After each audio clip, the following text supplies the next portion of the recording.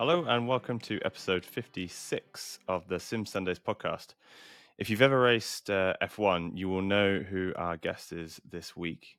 Adam Sanderson, known to F1 gamers as Devon Bulter, joins us for this week's episode. And it's an interesting one. It's a different type of guest that we've not had before. We've never had a sim racing actor, probably because there aren't really that many of them. And we kind of discussed that during the episode. So enjoy. Adam Sanderson. Hi. Hello. How are you doing? I'm doing very, very well. I've got massive deja vu and almost PTSD because this is the seventh time that we have started this podcast. But tech is working. We had the same problem with Jorrit. It's been a shambles, quite frankly, over at Sim Sundays HQ. But you're here now. How are you doing? I am doing very, very well. How are you? Good. Relieved that everything is going Now, I'm glad to be back again. Yeah, previous guest of the show. Nobody heard the episode. Adam Sanderson is back with us now. So, Adam, you are an icon in the sim racing world. We're going to dive straight into this. You to the. I appreciate that. I don't feel it, but I appreciate it. The funny thing is, like, your response has become more humble every time I've started the podcast with. No, you're about it. I'm always humbled. At first, you're like, yeah, and what? I am an icon. Yeah. So, for those who don't know, tell us who Devon Bulter is. Who Devon Bulter is? We're going to start there. We're going to start with the context of why our audience already knows you without knowing that they know you. Okay, so Devon Bulter, first introduced in 2019 in the F1 games. He is a egotistical, fantastic Formula One now driver. He started his journey. Well, we joined him on his journey in Formula 2. At first, we didn't know anything about his father, Davidoff Bulter, it's long enough now. I can talk about it, or his sister. But yeah, in 2019, him and Lucas Weber head to head. You're in that fight, and then 21, Breaking Point 1 starts. That's when the proper story mode begins. And then this latest release, F1 23, we follow Devon Bulter through his journey intermittently. Again, I don't really want to give away too much of the story, what happens there, because I know it's been a while since the game got released and stuff, but it's always annoying when I'm watching things online and stuff gets spoiled from TV shows. I'm like, I'm meaning to get around to watching that. I haven't completed it yet. Yeah, no, exactly. I can give teasers of the fact that my sister is in this next one. Not my real life sister, my acting sister. But yeah, that's in essence, that's what it is. An egotistical, fantastic Formula One driver. And it's a great storyline. I can't think of many racing games that have such a compelling storyline. I was racking my brains before this podcast episode, and I played a lot of racing games, and I was trying to think, what storylines can I remember? And Gran Turismo have kind of had some kind of wishy-washy sort of characters that but it's not the same. And then I was thinking Need for Speed 2 Underground. There was a bit of a storyline there, but it was 2D. It was almost like comic book-esque. And again, because of that, it wasn't as gripping, and you weren't on track with them, so you didn't care as much, basically. So I would kind of argue that this is perhaps one of the only characters in sim racing. Yeah, I guess. I was going to say there are other games out there, such as you got the Alex Hunter from FIFA, and you've got obviously the Call of Duty games and stuff. But in sim racing, I can't think of any other characters that people would you'd say their name, you'd be like, oh yeah, of course, from Project Cars or whatever, because a lot of racing games are purely just about racing, which is why multiplayer is so important, because if you're racing single player against bots, there's no kind of emotional attachment because there's no character associated to them. So you play online, perhaps in a league, and you race against the same people every single week, and those storylines start to take place. So you have to create your own story layer over the top of sim racing. Now, the F1 game is the only one that has said, right, well, if you want to play on your own, don't worry, we'll create characters for you. We'll create storyline for you. Yeah, no, absolutely. I think you've hit it on the head there. I whilst you were speaking, I was trying to think about any other, like, if there's like a Need for Speed character that I've forgotten about, but I don't think there is. we're in this phase where quite a lot of actors are delving into the video game space. Like I say this example all the time. Like you got Remy Malek, for example. One of his earliest, biggest breaks was from that horror game that I keep forgetting the name of. But it's becoming almost like a sought after job type for actors nowadays. And now I just got very, very lucky and sort of fell into it. But I wouldn't change it for the world. Perfect segue. So we have a lot of types of guests on this program. Sure. Podcast. What podcast? Program sounds weird. On this podcast, often we have esports drivers, we have YouTubers, we have people from the game studios themselves, and then we have people from the manufacturers. You are the first actor that we've had on the podcast, which is I'll take that mantle. Thank you. Which is there's a trophy on its way, and the exciting thing is that I got to do my research for this episode on IMDb, which made me feel very journalistic. I was like, oh god, it's getting proper now. I have to do research. I have to make notes. It's been really enjoyable. So, in your own words, tell us about the journey from young Adam to where you are now in your kind of acting career. How did it happen? Sure. And interestingly, how did you end up in gaming? Okay, well, first off, you mentioned there about IMDb. Now, to be honest with you, I've been a bit slack. I haven't really updated my IMDb much, to be honest. I need to put more of my credits on there, but I'll get around to that eventually. Okay, so my acting career. So, where does it start? I guess... Okay, so my sister used to go to a performing arts school outside of her regular school hours. Did like musical theatre and drama and dance and stuff. And I was like, you know what, I want to give it a go. So I started with the street dance, started with the musical theatre, and then it sort of progressed into me doing more dance and the odd drama class here or there. But if I'm honest with you, my first career was going along the singing route. Oh. Like I was... I don't really know if anyone knows, to be honest. I was in a boy band for a while. Can we find you on YouTube? And again, no, you can't. Oh, I bet we can. So all that stuff... No, I bet you can't. No, so this... it all started when I was at uni, that kind of stuff. I auditioned for it and I got in. They wanted to push through things and stuff. And it was going really well, but I went off and did my own solo thing with another company that was going to be making their own record label. What was the band called? Band was called St. Boulevard. St. Boulevard. Nice. St. Boulevard. Yeah, it was nice. The lads are great. I used to keep in contact with them every now and again, not as tight as we once were because we used to talk all the time, you know. But yeah, no, I soon came to realize that the singing game wasn't quite for me. I'm a good singer, but I'm not as good as you potentially need to be. And it's all a marketing game and all that stuff. But anyway, I got sidetracked. What kind of music was it? I'm intrigued. What kind of the boy was it? Was it pop? Was it a pop band? It was a pop band. I personally would have liked to have made different types of music. I like pop music, but I'm more interested in my voice as well. When I'm singing, I've got a bit of a soft rock kind of tone to it. So when they were doing songs that sort of lent themselves to that, like we did a mashup of, it started on "Use Somebody" and I sang the opening bit. I'm not going to sing for you now. I wasn't going to. That's another time. But anyway, that was like a little point in time, and had dreams of being a singer on stage. People singing it back to me and stuff. But no, the acting side of things.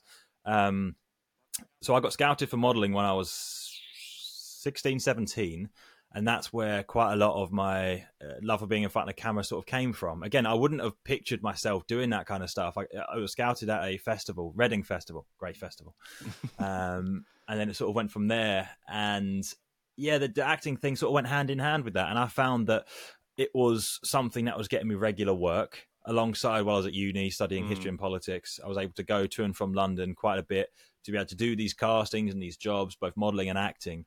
And yeah, I just fell in love with acting that way. I go to classes every now and again, like acting classes, because to get into the acting game, unless you want to go to stage, you don't always need to go to like a professional acting school to get a degree in it. It definitely helps, absolutely, but you don't need it. Quite a lot of directors nowadays that I've come across want that naturalistic, very... I don't know how to say it, like not untainted, you know, not overacting. Not to say that it taints it to go to drama school, but that untouched element of your performance, like in a way, the less conscious element where you're not considering technique in a way, yeah. and whatnot. You're just you just sort of go for it, and then the director can mold you how they want to. That's you know. interesting. But again, there's many ways into the industry.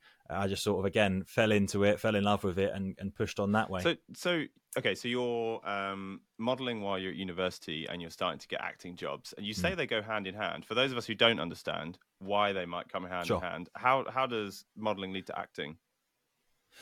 Sure. Okay. So obviously you get the straight up modeling where you just do the clothes, the clothes jobs where it's like e-commerce, called it e-com, and then some of the jobs you have to. It does turn into a performance, because if you're not a good performer, you're not going to be a good model, because you won't be able to convey exactly what the photographer or director wants you to convey in a way. That's interesting. I had no idea.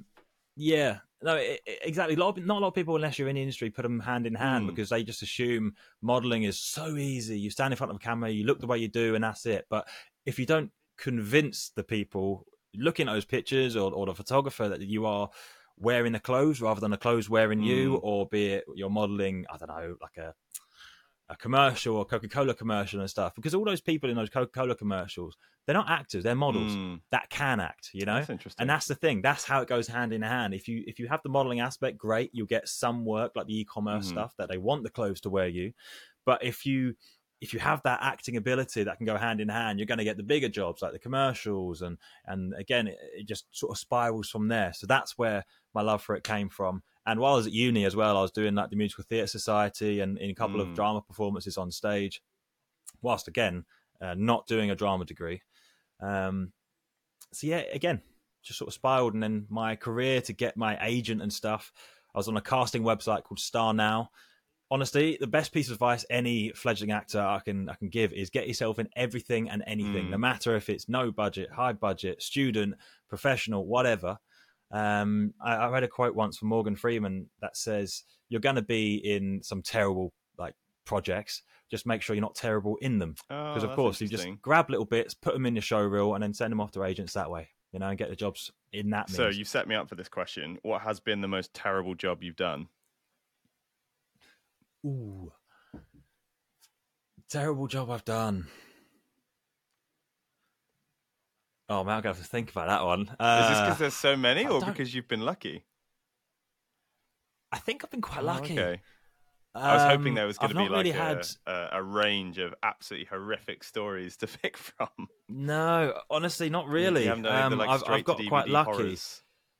Sharknado 7 or No, I mean there's been projects that I've been in that I thought the direction and the editing wasn't up to scratch, or wasn't great. But again, like I said, you're going to be in those types of projects where the final product's not going to be what you want. But as long as you keep putting yourself out there, eventually the good ones are going to outweigh the bad, you know.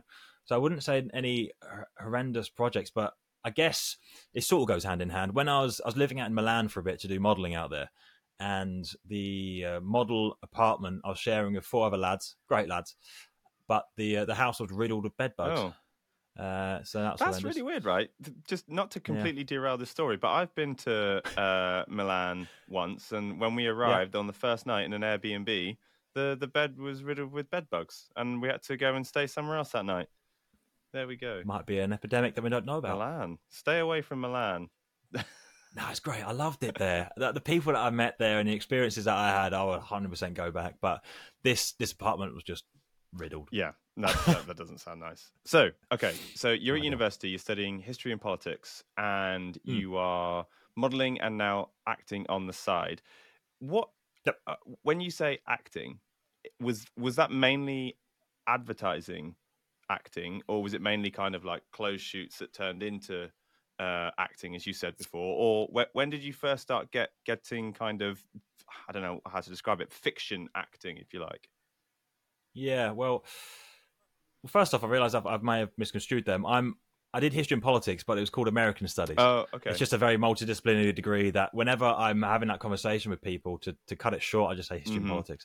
But yeah, no, so I guess with the acting side of things, during uni, most of my work was modelling and singing. The acting stuff every now and again, but again, it was like you said, the shoots, the modelling shoots that sort of turn into a bit of acting here or there.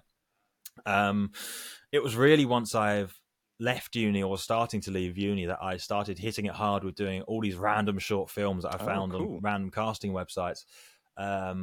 And then, went from there, got onto Spotlight because my modeling agency was affiliated with Spotlight. So I was able to get on there. And if you aren't aware, Spotlight is basically the most prestigious, the casting website for the professional actors. You know, you have to have a certain amount of credits, have to have a certain amount of notoriety, or be with a good agent that they believe and trust you to be able to get onto it. You can't just sign up to it. You have to be kind of invited.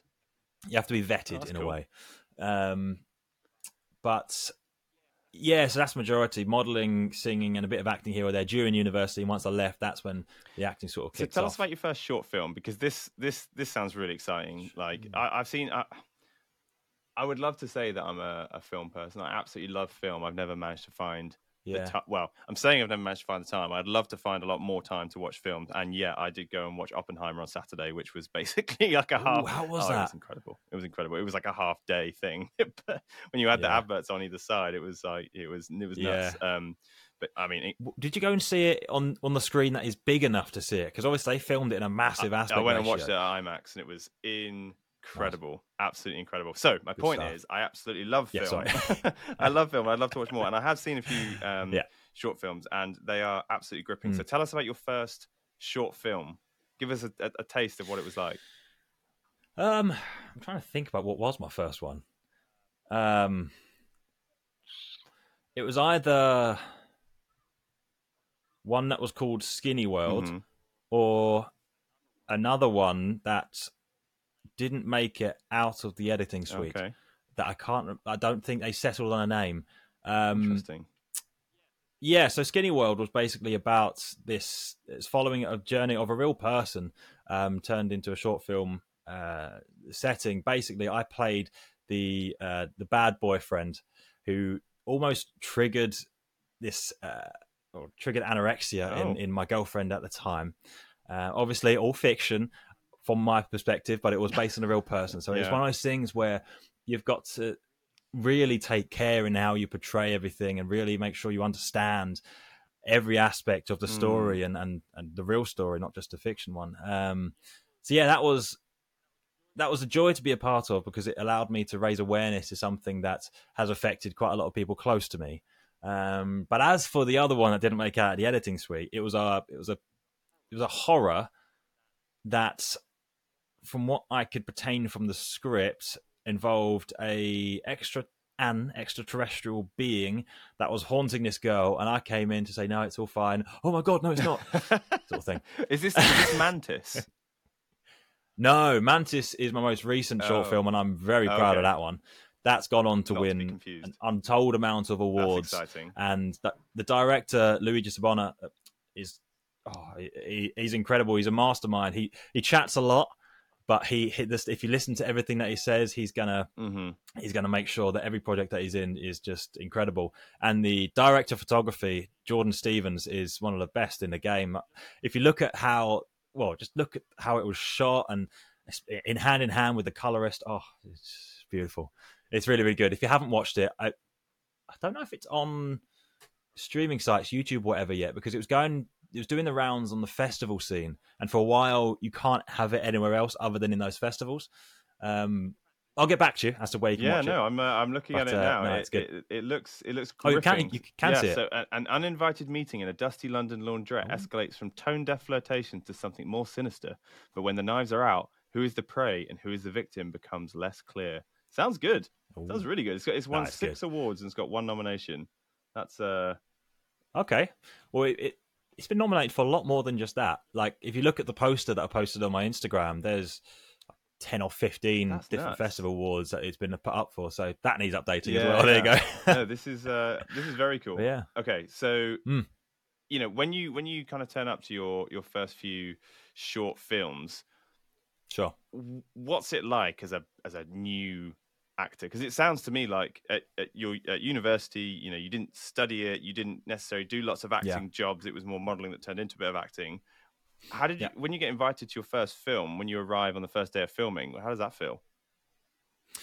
So, whilst I didn't study it or anything, I still did, like I said, the odd drama class here or there. I tried to tailor it more towards the screen side of things, but I have done some stage.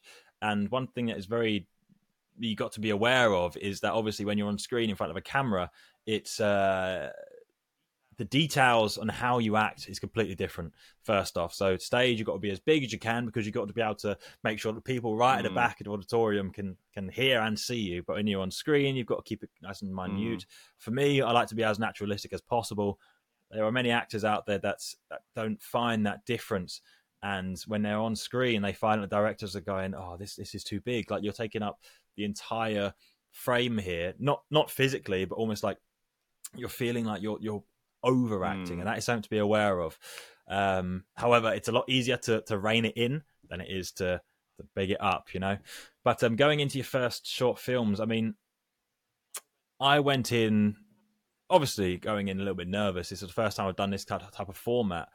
I've done a few like music videos before with my more dancing, to be honest, but acting elements involved. So I sort of knew how it was going to go about, how it was going to progress.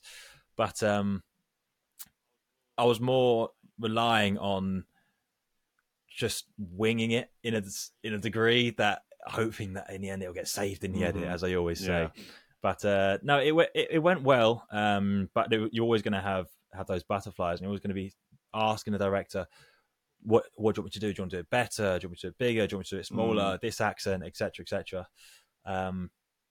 So yeah, it's a learning curve, 100%. I go onto set nowadays with a lot more confidence because I've just done an untold amount of them. But it is just a matter of building it up, and you'll get there eventually. So what I find really interesting is the progression that you've made through different types of acting, and you've kind of not arrived as if this is kind of the pinnacle. I'm sure there's going to be a lot more to come. But in terms of what we're here to talk to you about, and your role as Devon Bulter, it's exactly the opposite of what you started. You started out as a model with a bit of acting, then you did acting on screen, and now you're doing essentially it's voice acting. You're not actually physically on screen, but I understand that there is recording of you as you walk around. So it's a very kind of hidden, there's a filter now. Yeah. So first off, the beginning part of that, I always knew that I wanted to get into more acting side of things, but it was more the fact that I didn't have time to pursue that as much as the modelling was kicking off. And to be honest, I was really enjoying the modelling. Like I said, I was able to go to Milan, live out there for a bit. Cool. I was in Stockholm for a bit, which was fun, but really expensive. And it's taken me to places that it's been a phenomenal experience. But going to the Devon Bulter side of things. So first off, Devon Bulter is split between two people. So it's myself and Mr. Dan Benzenu. So he does the voice, I do the face. It's a very weird coagulation, but it works. So originally, back in 2018, when I got the job, I was told, well, to be honest, I was first told I was going to be a garage mechanic, but that's another story. And then they, for whatever reason, they had the voice recorded. They decided to put someone else's face, my face, over the top. I don't know why. They didn't go into why. I'm not going to start guessing on this. But yeah, so for the 23 game, I did all the facial acting, and they plonked it onto the performance of the voice artist, and then it is produced that way. That's incredible. It's incredible. And I don't know. Again, I don't know why they've decided to do half and half. I've asked the voice artist. He doesn't know. So I'll leave that to the Codemasters, big brains over there. But yeah, that's what it is. Nuts. And do you change the way you act, knowing that it's because it's you, but it's not you, if that makes sense? It's obviously like the video game version of you, the graphical interpretation of you, and it's not even your voice. So like the part that you're playing is kind of like you're trying to play another person in another story with another voice and another interpretation of your face. To be honest with you, it was a bit surreal. So I didn't actually I didn't really talk to Dan too much about his performance. I only heard about his performance and how he performed it because he did his before I did mine. When I was up in Scotland doing the facial capture and the face acting and stuff.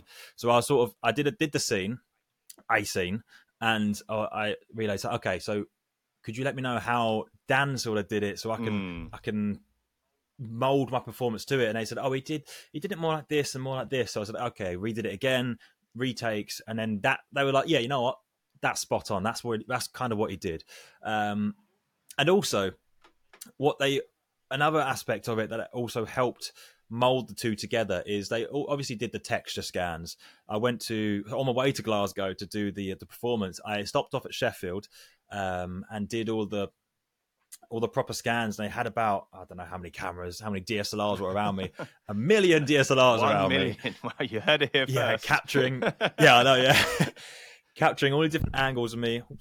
Doing all these different emotions and expressions and stuff. And from what I understand, they're going to map them on a keyboard. And if there is any gaps in performance where mine and the voice artist's performance don't match up, they sort of use those scans to fill in those gaps and fill in those blanks. Whether or not that's what happened or not, or whether that was just someone surmising what they're going to do, is another story. But from looking at the performance and looking at how the face is portrayed, quite a lot of it is what I've done. And I set up my phone to be able to record everything during that time, and I just haven't got around to editing a video and putting it out and saying, look, this is how it was made. You definitely should. That'd be very interesting. I really should, but I also haven't got anything from Dan's perspective because he didn't record any of his performance, from what I understand, like on a separate camera for his own use. So I'm very conscious of it being one-sided. But it is what it is. That's how it was made. I mean, it's bizarre. So how attached or unattached do you feel to a character who has a different voice? Oh, I feel very attached. Yeah, I mean, I'm doing so many things around the character. I'm doing promo stuff for EA and other companies and stuff as the character. Again, I have the ability to jump into character because I have acted as the character. It's not like I've not acted as a character. I'm just using my face. This time I have acted as the character. Of course, as both Dan and I have said, we would love the character to be both ourselves. Yeah. It is the way it is. I'd love to have full ownership, but I don't. But I do feel very attached to him, as does Dan. But in my perspective, I feel like I know I'm doing more as the character for the character going forward, because obviously I'm doing many things, as you can see from my Instagram. Yes, you seem to be all over the place as Devon Bulter, which sounds like a lot of fun. It does. It is a lot of fun. So, what do you think of the? You say you're attached to the character. Presumably, you could be attached to a character who's like evil or whatever, or has not necessarily a particularly good like story arc or whatever. But how do you feel about your character? How do you feel about Devon Bulter? Like, do you enjoy the character? Do you like the character? Like, how have you when you've watched the progression of that character through the games? Like, how does that make you feel? It makes me feel great. End of the day, what I say to people is, every good story has got to have a good villain, right? You think of the best James Bond films. You don't pick the ones where the villains are a little bit lame. Not that they only are, but they're a little lamer than the rest of them. You think of those where it poses a good challenge and poses a good character to butt up against, Although, to be honest with you, thinking about it, who is the hero of Breaking Point? Presumably, it's meant to be the gamer, right? It's meant to be the driver. The driver, but you play as Aiden, you play as Devon. It keeps changing. Who is the hero? We just know that Devon is the villain and almost the poster boy for the game, as it were, because he's the one that's been in the most. He's the one that's talked about the most, and he's the one who has the biggest arc. I would argue. Again, I don't want to give anything away, but his mentality does shift throughout, and it's very obvious to see. Yeah. Trying to skirt around it a little bit. No, it's very cool. And when you go to these events as Devon Bulter, and you have sim racers come up to you and speak to you about their emotions of Devon, like what's that like? Because it must be slightly different. Like, for example, take Mantis, right? If you go out and somebody recognizes you from Mantis, it's because they won't. Right. But if you were at, say, the festival, for example, and whatnot, and you're I love your character. Yeah. What's it like with Devon? Because presumably Devon Bulter has the biggest audience of any character you've played, because it's millions and millions of copies sold of this game. How does it feel when people come up to you and say, "Oh my God, you're Devon Butler," and obviously you then say, "I'm not. I'm Adam." It's yeah. No, it is really nice, to be honest. It's nice to people think, oh, it's just great to get the attention sort of thing, but it's not. For me, it's the matter of you're getting recognition for a job well done. You know, people wouldn't come up to you and say, "Oh, hi, you're Devon Butler," if they didn't like your character and didn't like the job that you've done. So it's nice. It's very rewarding. But to be honest with you, I get it's pretty obvious. Whenever I put the shirt on, I get recognised more. And I've recently got, I don't know if you can see, this is a Connor Sport cap. There you are. Just I like it. Strategically placement. Thank you. Oh, yeah. Whenever I put that on, people recognise me again. And to be honest with you, when I was walking around Silverstone or Goodwood and stuff, I got the odd recognition here or there, but also Devon Butler doesn't have any facial hair, and I do. I do kind of like it. It's easier to maintain. But yeah, no, when they do come up and have a chat about things and the game and just Formula One in general, because I've been a massive Formula One fan since as long as I can remember as well. So it's good to be able to just have a conversation, a fully fledged conversation about everything F1. It's nice. It's good recognition for a job well done. Yeah, it's very cool. Right, so let's go back now because I want to kind of go back. Now we've kind of gone, we've dived into Devon Butler and what that's like and how it was created, etc. I'm really interested about gaming in acting and how that happened. You know, was it something that you were consciously looking for? Is it something that you were reaching out on Spotlight to people that were looking for gaming characters, or were you a motorsport fan that people knew? Like, how did it happen? So, well, like I said, motorsport fan through and through for as long as I can remember. Like, as I've said before in other capacities, my earliest memories are holding a screwdriver, helping my dad with DIY while we heard Formula One on the radio. I watched it on the TV sort of thing. So I'm a massive fan. But in terms of how the job came about, now this is going to sound egotistical, but it's just what they said. So I was on Star Now, which is a casting site anyone can get on. It's not the Spotlight. And I got a message from Codemasters saying, "Hey, we like your facial bone structure. Can we put you in our game?"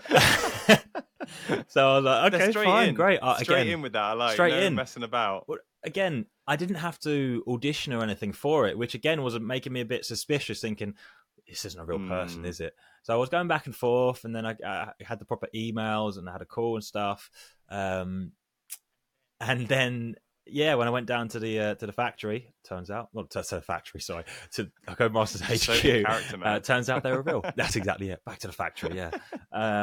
Turns out it was real. But yeah, maybe I'm assuming they must have seen my previous work as an actor, as a model. I'm not sure.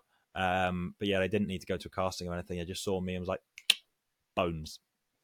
I mean, I suppose that's kind of there's double-edged sword there, because there isn't much you could do to change your bones if somebody's like, not so sure about your bones. Like, well. Yeah, no, exactly. I mean, I guess they probably wouldn't have approached me then. I wouldn't have known.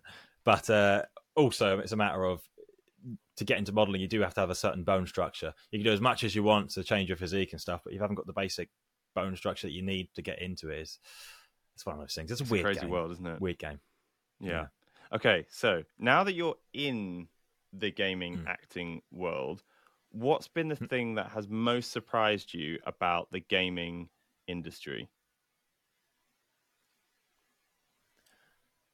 About the gaming industry, because I'm making an assumption here that you've kind of had a bit of an insight into it. You've perhaps had a bit more exposure to studios and how these stories are made, etc., etc. I'm just interested if there's anything that surprised you. Nothing really has terribly surprised me. So alongside all my acting and stuff, I'm a producer. So I already do quite a lot of back of house stuff through that means. So I understand how it all works. And the gaming industry is, in terms of my involvement, is very similar to this kind of stuff that both I've acted in and produced. So no real surprises there. I guess I do kind of think that with movie acting and stuff, there's a lot more build up in terms of you get the actors on to do various interviews and appearances and all that kind of thing. One thing that has surprised me is that EA and Codemasters haven't done as much of that as I feel like they potentially could have done. I mean, the ability is there, and like as I've shown, I've really tried to push both getting the character out there and also myself, obviously, goes hand in hand. And there's so much out there that they could do with all of the characters, not just Devon, with all of the characters, to be able to both highlight the game and get more of an audience and get people more involved and almost attached to the characters and the actors as a whole, you know. So I guess it's not kind of what you were asking, but do you know what that's an answer. Honestly, my mind is absolutely racing now because it's brought up some kind of parallels in that, you know, gaming is more mainstream a media now than something like film. And you know, any national radio station, whenever a new blockbuster comes out, like Oppenheimer or Barbie, for example, the actors, you know, the top 5, 6, 7, 8 actors, they're on tour essentially around radio stations, morning TV shows and breakfast and news shows, etc. And they do interviews about what it was like on set, how they played their characters, what they think of their characters, etc. And obviously, as you say, that builds up a hype around the films. It's interesting, actually, how that hasn't happened to gaming, and yet gaming is definitely moving towards more story-driven experiences. If you take something like The Last of Us, for example, it's gone from game to film, and there's numerous examples of films that have gone from film to game, and so that media is becoming increasingly overlapped, and the lines are a lot more blurred, and yet the promotional activities don't seem to have caught up. Not at all. I mean, take Last of Us, for example. That story is one of the best stories a video game has ever written, one of. And the actor that portrayed the lead role in the game did have a cameo in The Last of Us TV show. I can't remember the character's name, but he played a cameo only for one episode, obviously because we have Pedro Pascal doing an amazing job as the lead. But yeah, I feel like there's an opportunity there to not only boost the presence of the game, but like in general, if for their perspective, for the bottom line, for the budget, you know, you can boost sales. I know, obviously, the Formula One has a massive draw unto itself, but I mean, all the games involve Formula One racing. It's a matter of this game has something new. This game has the story mode that is not seen or heard, you know, until you play it. So yeah, that's the only surprise I can think of, that I feel like there's a missed opportunity. I mean, to be honest though, on the same thread, recently I've joined WTF1 Talent, and Mr. Tim Sylvie has been incredible in terms of doing that.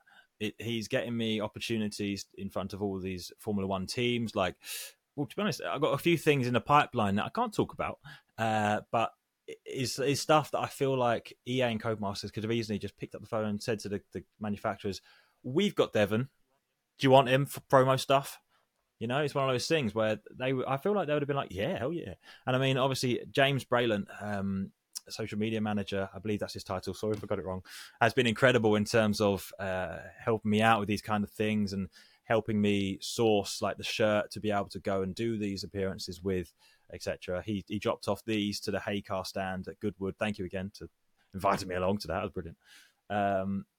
So there is assistance there, but I feel like it could have gone bigger. There's still a chance. There's still a chance the Yanko passes. Yeah, well, I mean, presumably pretty much every year, right?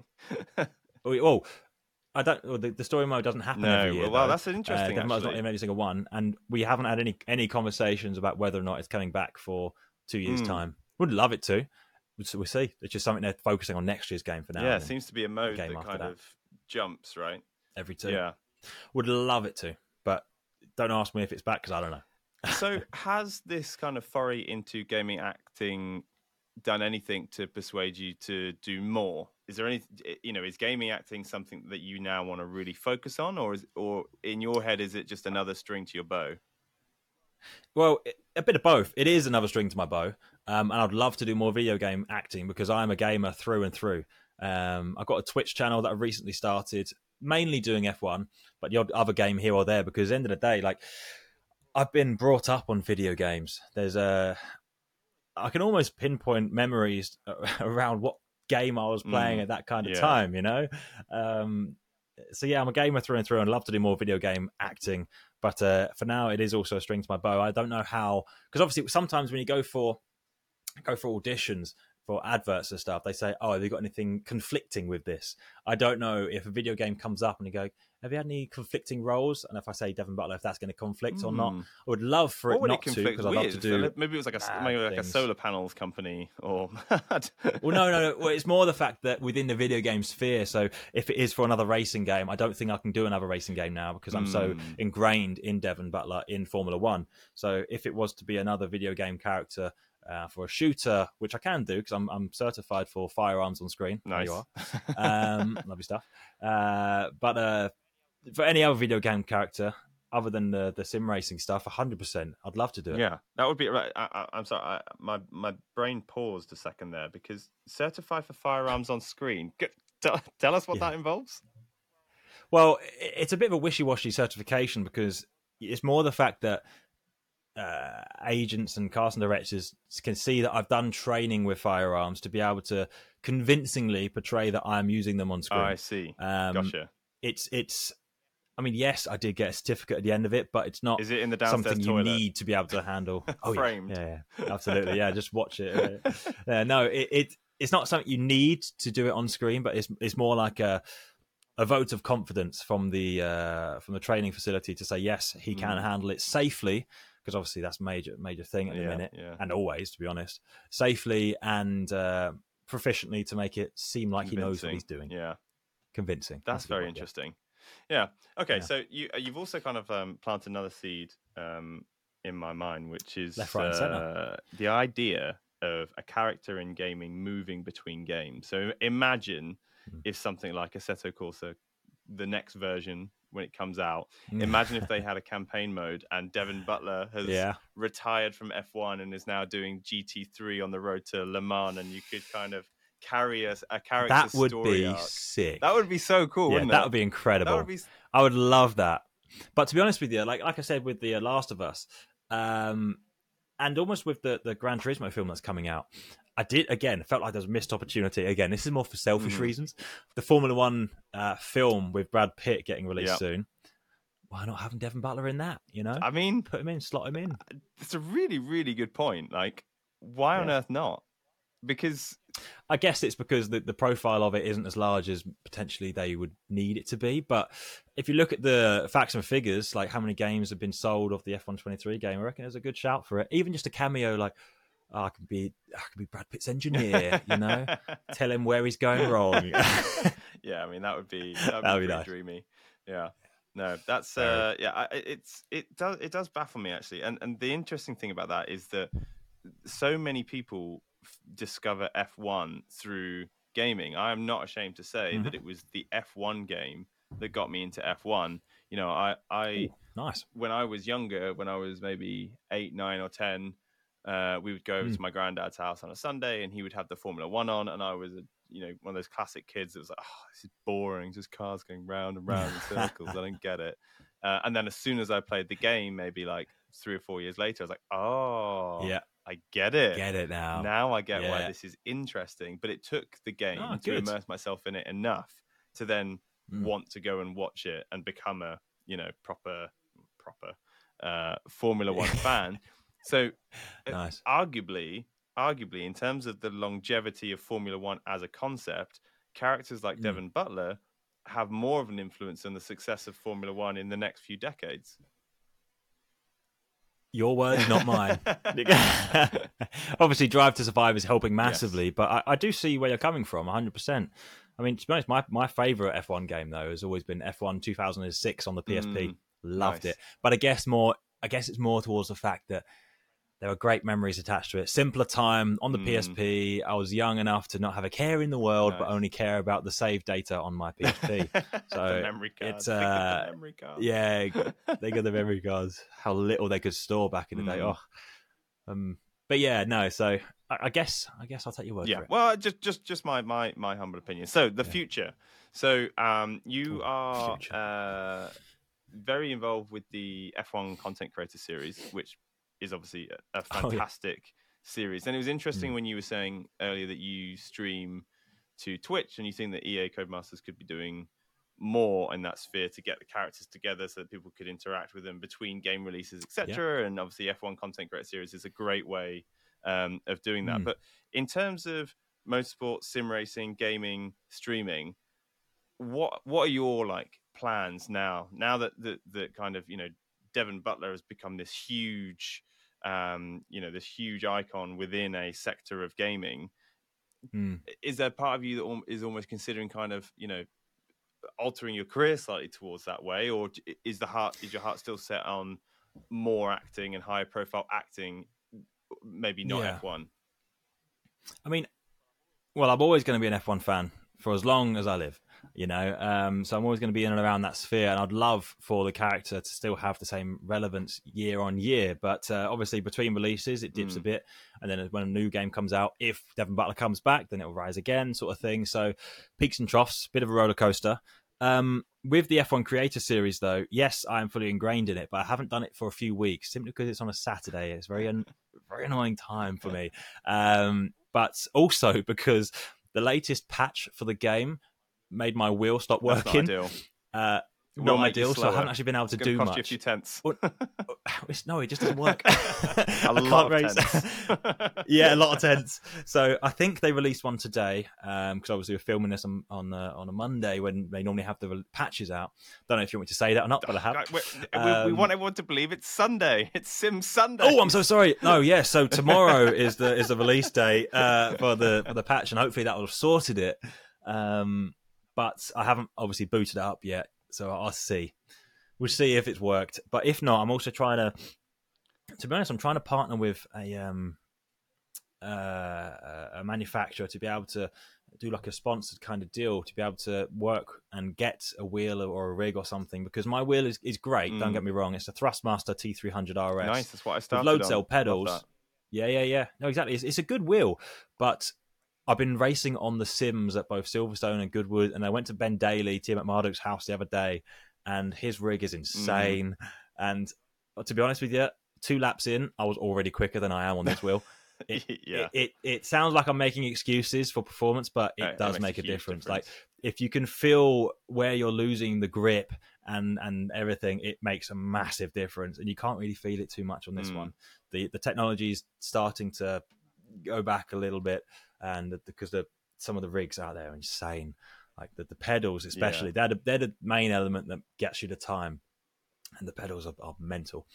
But as for going forward, I want to still pursue the acting side of things. I want to pursue feature film stuff. That's the end goal. But I also want to have this Formula One string to my bow, as you said earlier. I'm going to keep streaming. I want to stream more and more. I'm a partner on Twitch. I recently had new overlays made to be able to make it all nice and sweet and succinct. So yeah, I'm just going to push and see what happens. I'm still doing the producer stuff as a day job, which again I really, really enjoy. So it all goes hand in hand so nicely that I'm going to keep that going as long as I can as well. If acting takes off to a degree that I can't fit everything in, then we'll have to reassess. But for now, while the jobs are consistent but not enough to keep me going in terms of money income, we'll see how it goes. Interesting, yeah. And I guess probably everybody in a career such as acting kind of has to make those decisions, and having this like dual revenue streams, lots of different things that you're exploring all at once makes a lot of sense. But one that I'm particularly interested in is streaming. So I'm going to admit now that my research for this episode did not extend to your Twitch channel. Apologies. I will check this out. I will check this out later. But so people who are listening to this who might watch already will know the answer to this. But when you stream, do you stream the Devon Bulter storyline as you're streaming and kind of give almost like a live reaction to your own acting? So not yet. That was the plan. That is the plan. That does sound interesting. It does. But honestly, I have been so busy. Like last week, how many days did I actually spend at home? I think like 2 days that I spent at home, and the rest of it I was either returning from somewhere or going somewhere else. Like last week I was up in Leeds for a 2-day advert shoot, and then on the way home, because it was a long journey, and it ended quite late, I only got home at like 5 p.m. on Saturday, and I needed Sunday to recuperate because I've not had a day off in it was 3.5 weeks I made up, which is crazy. So I needed that day to be able to just go, yeah. So yeah, I will do when I start streaming. Well, I try to at least stream once or twice a week.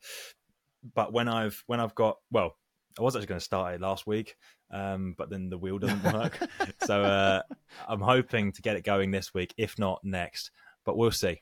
We'll see. Nice. A lot of ifs or buts. Yeah. Well, I'm looking forward. I will 100% tune into that because it'd be really interesting to see your take on your character. That would be interesting. It's almost like it would almost be like watching an actor doing like a watch along to their own film in the cinema, which isn't really a thing. It's almost like when you watch the DVD extras and it'll be like the director and a couple of people down the bottom kind of like chatting about the film as it goes, except it would be live, which would be very, very cool. Yeah.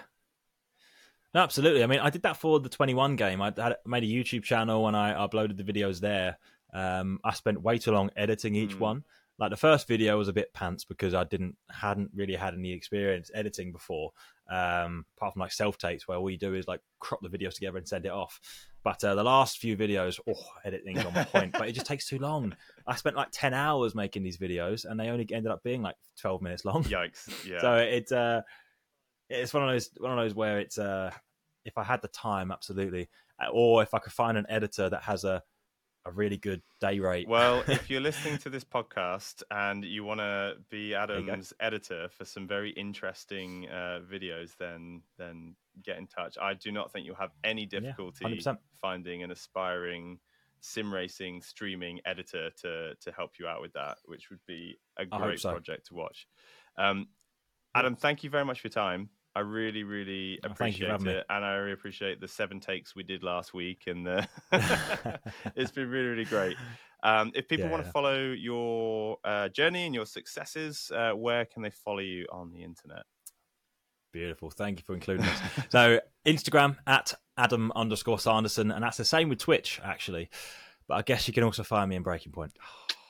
That was beautiful. All right. On that note, thanks, Adam. Bye. Cheers, Tom. Bye-bye. So there you go. The first actor that we've had on the Sim Sundays podcast. It was really interesting chatting to Adam about his career and kind of how he got started and how he kind of fell into acting and then made his way over to gaming. I really enjoyed the conversation. So thank you, Adam, for taking the time to chat to us about your journey, especially your journey as Devon Bulter, the sim racing icon. Thanks as always to our sponsors, Track Racer, for sponsoring this episode and the last 56 episodes. And of course, if you want to follow us, you can follow us, the Sim Sundays podcast. You can follow us on Twitter, Instagram, and Facebook under Gridfinder. Thank you very much.